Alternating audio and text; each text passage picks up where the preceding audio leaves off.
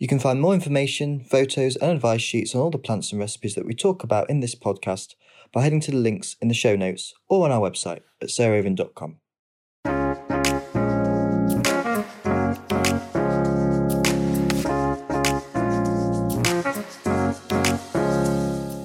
Welcome to Grow, Cook, Eat, Arrange, the podcast of me, Sarah Raven, and my friend Arthur Parkinson. We both adore tender perennial climbers, and what that kind of means is that in this country they're grown as annuals, but actually if we lived in some lovely warm place like South Africa or California or Mexico, they would be like a clematis. They would be completely perennial because they're cut back by the frosts in the winter, but they wouldn't be if there wasn't frost. And that's where they hail from. And the reason that they're the subject for today is that they are just looking utterly splendid. And if you want a garden that goes on looking good, really late into autumn, even into winter, I passionately recommend the Tender Perennial Climber group.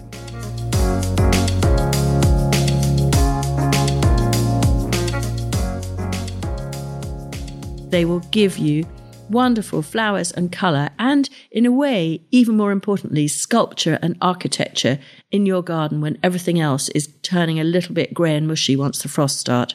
And these will take, in my experience, down to sort of -2-3 degrees of frost. So you have to have quite a really cold night before they get hammered. And you love them too, don't you, Arthur? Yeah, I do. You introduced me to them quite a while ago because they do give the late autumn garden this beautiful jungly glitterati like confetti. They kind of just snake around the place in early summer, and then as the nights start to get longer and they tend to just put a lot of growth on, so they almost forget they're there, and then suddenly they start to flower and peek out of all the other things that are quicker to flower than them. And then once all the things like the cosmos are looking a bit dreary, that's when they really seem to get going. They seem to love the feeling of autumn approaching and getting a nice wet dew on them in the morning. And I was in a butterfly house last week and I remember thinking, gosh, they need to get some, annual climbers in here because they do make, for me, a garden truly feel like a jungle. So I do love them more and more. Mm. And it's you, actually, who's really hammered home to me that all these things were coming onto their names and descriptions and everything. But the other reason to talk about them now is not only are they looking really fantastic in the garden, but also they're one of the first things in the year to sow.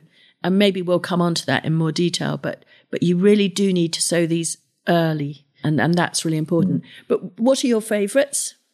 My favourite is one that a lot of people will know but maybe haven't bothered to grow, called Thunbergia Atlanta, particularly a variety called African Sunset. But there's really some amazing breeding going on with these beautiful little like bonnet flowers, and they look like they've got a little bit of Nutella in the middle of them, like a blob. Yes, and they look like little faces, and they're the most wonderful, like fromage-free apricotty, but they're not too on the pastel side. They kind of have them. If you imagine they've just like walked into a fake tanning shop and then all come out with a varying degree of fake tan. Every single of these little bonnet flowers has got a different shade of apricot or orange. So they really are like, Claudia Winkleman 1 minute and then they go to pale the next. And I love them more and more. And what I like about them is they're brilliant for pots. And yeah, I usually plant them with small dahlias like Waltzing Matilda or Totally Tangerine, because rather than engulf them, they are very happy to snake through the dahlia and hide away and bush up. And then suddenly they burst out the top of the dahlia and they use each flowering stem as like a little teepee. And so you get a beautiful dahlia, and then just underneath the dahlia, you'll get this most wonderful little Thunbergia saying hello. Yeah. And they're really, I think they're brilliant pot plants. As you taught me, if they can't climb, they'll climb a little bit, but then they'll spill over the rim of a pot. So you get a little bit of an upper story, but also this beautiful spill downwards. And I remember one year I think you grew them in hanging baskets one year, which I know we're not a fan of hanging baskets, but they did suddenly make a hanging basket look, wow, we're in Marrakesh or somewhere. Glamorous, absolutely. No, we're actually going to do a hanging basket trial this next spring. Oh, God. Yeah, I just sort of feel I want their time to come. The hanging basket's time has come. I think it's all about the shape and the material, isn't it? Exactly. And they can't be too small and too fussy. You know, the things that you don't want is the little sort of rather uptight baubles of Bowls sort of on chains. very heavy begonias and stuff. Well, I personally not particularly a fan of those, but these very loose, sort of almost like manes, like horses' manes, or great sort of trusses and tresses of these beautiful coloured flowers, which, as we're both saying, are just coming into their absolute peak right now as autumn goes into winter. And I like you, I love Thunbergia African Sunset. I mean, it's just a black-eyed Susan. I mean, that's the common name, isn't it? And you see them at the garden centre, but the ones you tend to see there are slightly stronger, slightly less subtle colours. And I think African Sunset is such a beautiful, subtle colour. And I love mixing it with rhodochyton, which I think in Latin that just means red skin, rhodochyton. I think so. And those are amazing because the calyx is actually purple, and then there's a hanging bell within it which holds the stamens, looking at rather like a fuchsia might in a way, with that sort of clangor in the middle of the flower.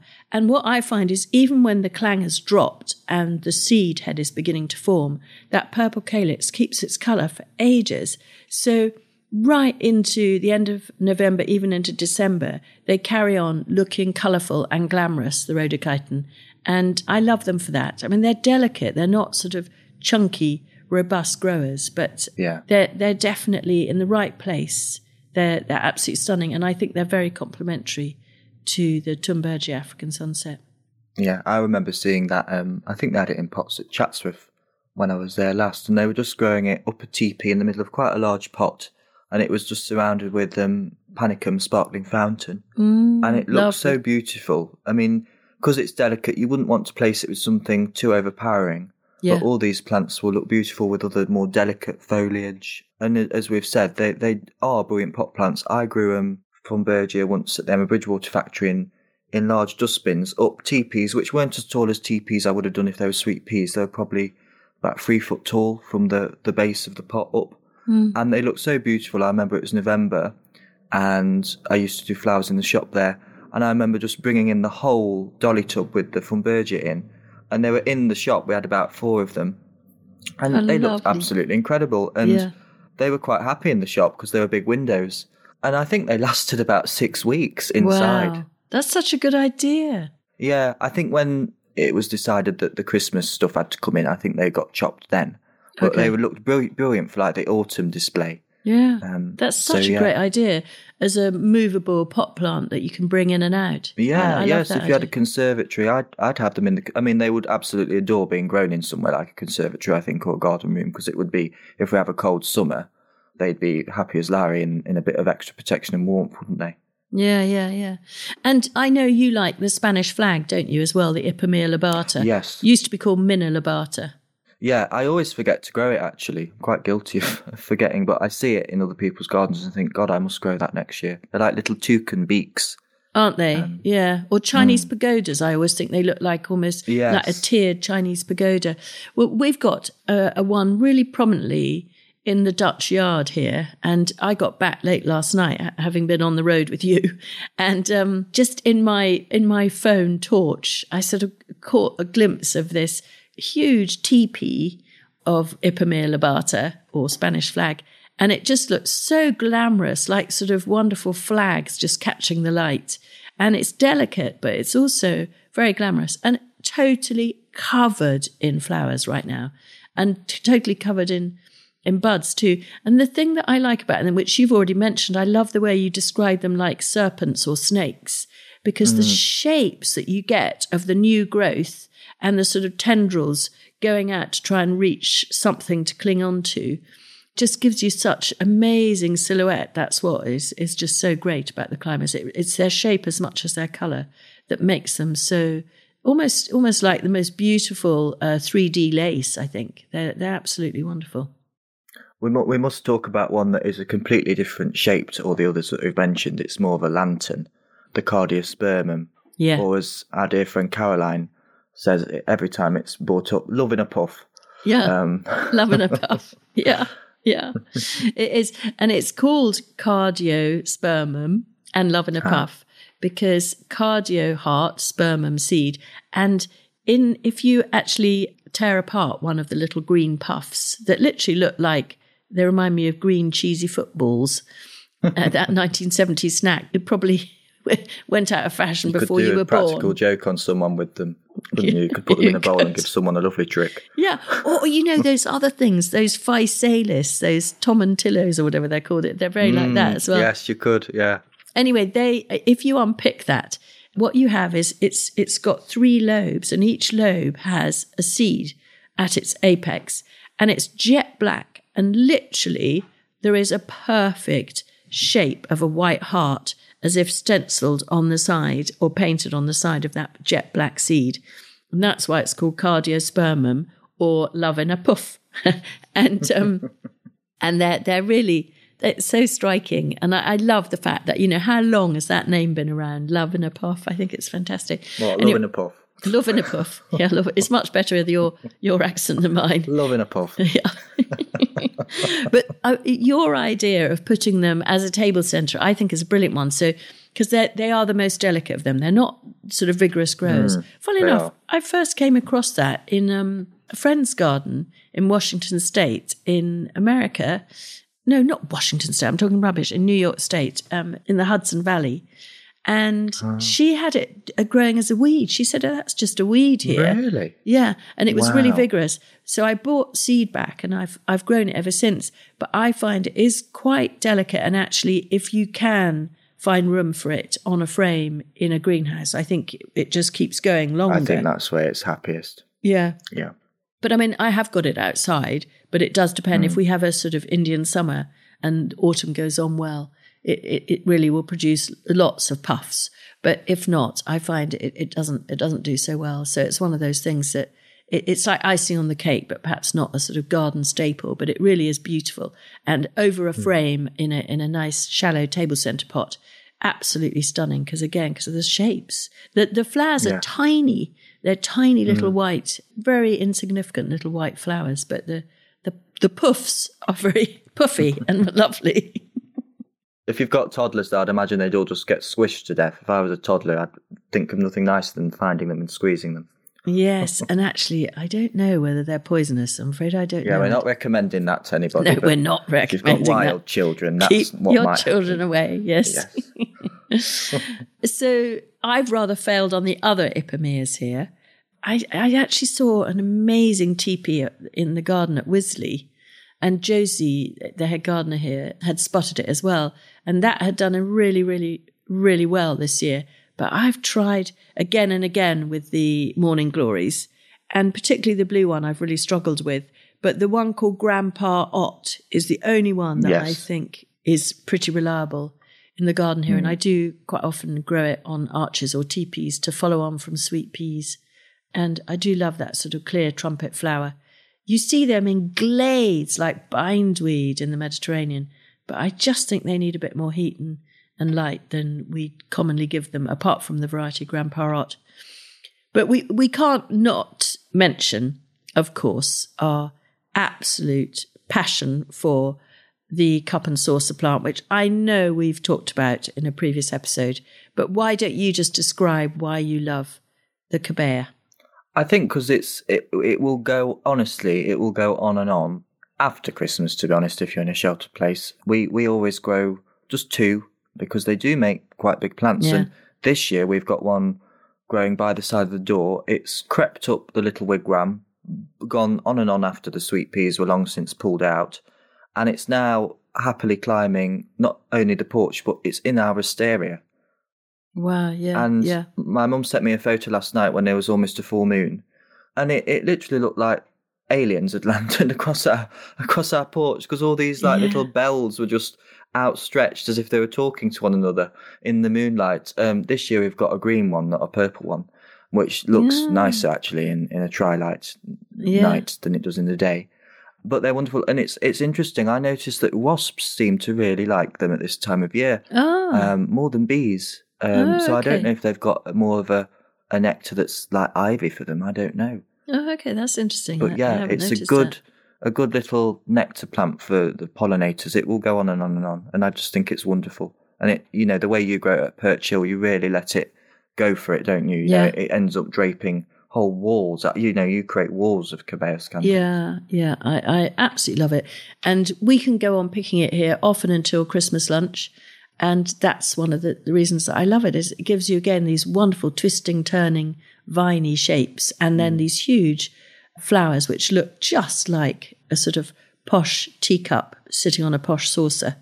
And they're completely beautiful. And to make them last in water, you sear the stem end in boiling water for 5 seconds and then put it into cold water.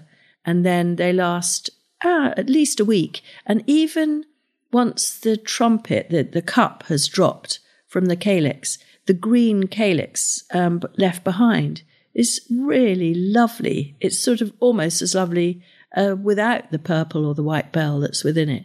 And then also the seed heads are beautiful too, and quite chunky.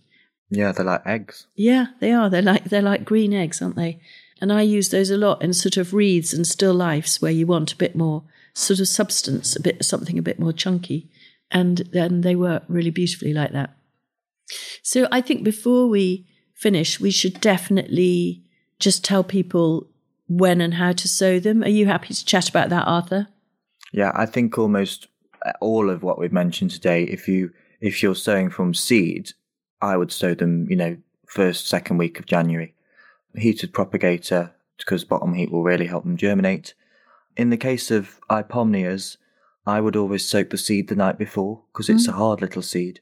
And, a little bit of lukewarm water, 24 hours, that will help soften the seed coat and plump up the seed.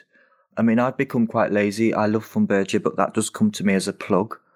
Right. A little plug seedling, but that is potted up. And all of them, I would say, let them bulk up under heat or on the windowsill for as long as you've got room to have them indoors. They'll be quite happy almost as little climbing pot plants. You can just do a little miniature wigwam in their 9 centimetre or 1 litre pots once they're getting quite substantial. And, if we've got a cold spring, if it's a cold summer, they'll be far happier on the windowsill than being put out on a windy April day. So I would really bulk them up as much as you can and just look at your local weather and wait till summer, to be honest, has properly come, not spring. They are exotic things and they won't like a cold spring. So keep them inside for as long as, and let them get really big and substantial, and then put them outside. That's how you'll definitely get flower if you do that. So mollycoddle them a bit, I would say. Yeah, and make them a little silver birch climbing frame before they go out, so that they don't definitely sort of cascade in their pot. It's really good to get them growing vertical, if possible, on some sort of frame, and get them growing actively before you put them out. Because if you sow them early, which we're recommending that you do in January or February, the sort of vines may be almost 75 centimetres long by the time you're planting them out. And so you want to give them a frame. I mean, I do pinch them out, actually, if I can't get them outside. Yeah, I do. And I do find they do bush then. I was pinching out my Cabea. I think that was pinched out about 4 times before he went outside this year. Oh, wow. Okay, well, I've never done that, so that's a good tip. I mean, some of them maybe wouldn't respond to that, but I do it with Cabea and the Thunbergias too. Okay. That helps, because I don't want them climbing up the windowsill, the window pane too much. No. So if you can't get them out, if it's a cold spring, I would, and also start feeding them actually while they're potted up too. They won't mind that at all. Great. Well, we have got a bit lazy, Arthur, about giving recipes at the end of the... Oh, well, that's your department. I know. So I thought I would just quickly describe the most incredibly simple recipe that I actually made for supper last night. And it is so easy. And I'm literally kind of making this up almost as I go along, but I'll type up the recipe and put it in the podcast notes. And so when I got back, I just roasted a cauliflower in slices. So I cut it into sort of steaks, and then I roasted it in a hot oven, literally for about 10 minutes, and cutting out the really chunky heart bit. And then I just made a dressing, and this is vegan, not even vegetarian. So I just made a dressing with a tablespoon of tahini, a tablespoon of soy sauce, a tablespoon of yogurt, and the juice of a lime. And I just poured that over, and then a little slush of extra virgin olive oil over it before I roasted it, with a bit of salt too. And so I just then drizzled that over the roasted cauliflower steak. Absolutely delicious. So I just thought I'd finish with that, because I keep forgetting to try and keep up with our tradition of giving a nice, simple, instant supper recipe or lunch recipe before we finish. I love cauliflower, actually. Do you love cauliflower? Well, that's one that you can... I really do. Even you, Arthur, could manage that. Even I could do it. And I know you'd like it, because I know you like cauliflower and I know you like tahini.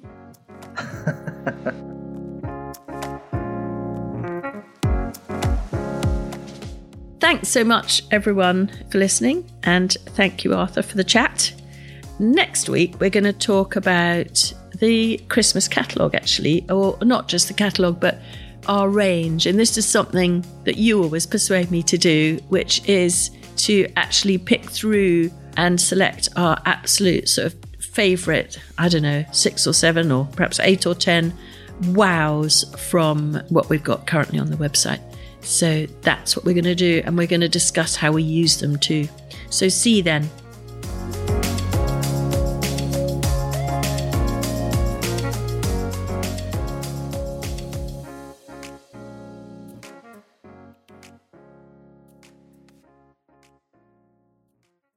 You can find more information, photos and advice sheets on all the plants and recipes that we talk about in this podcast by heading to the links in the show notes or on our website at sarahraven.com.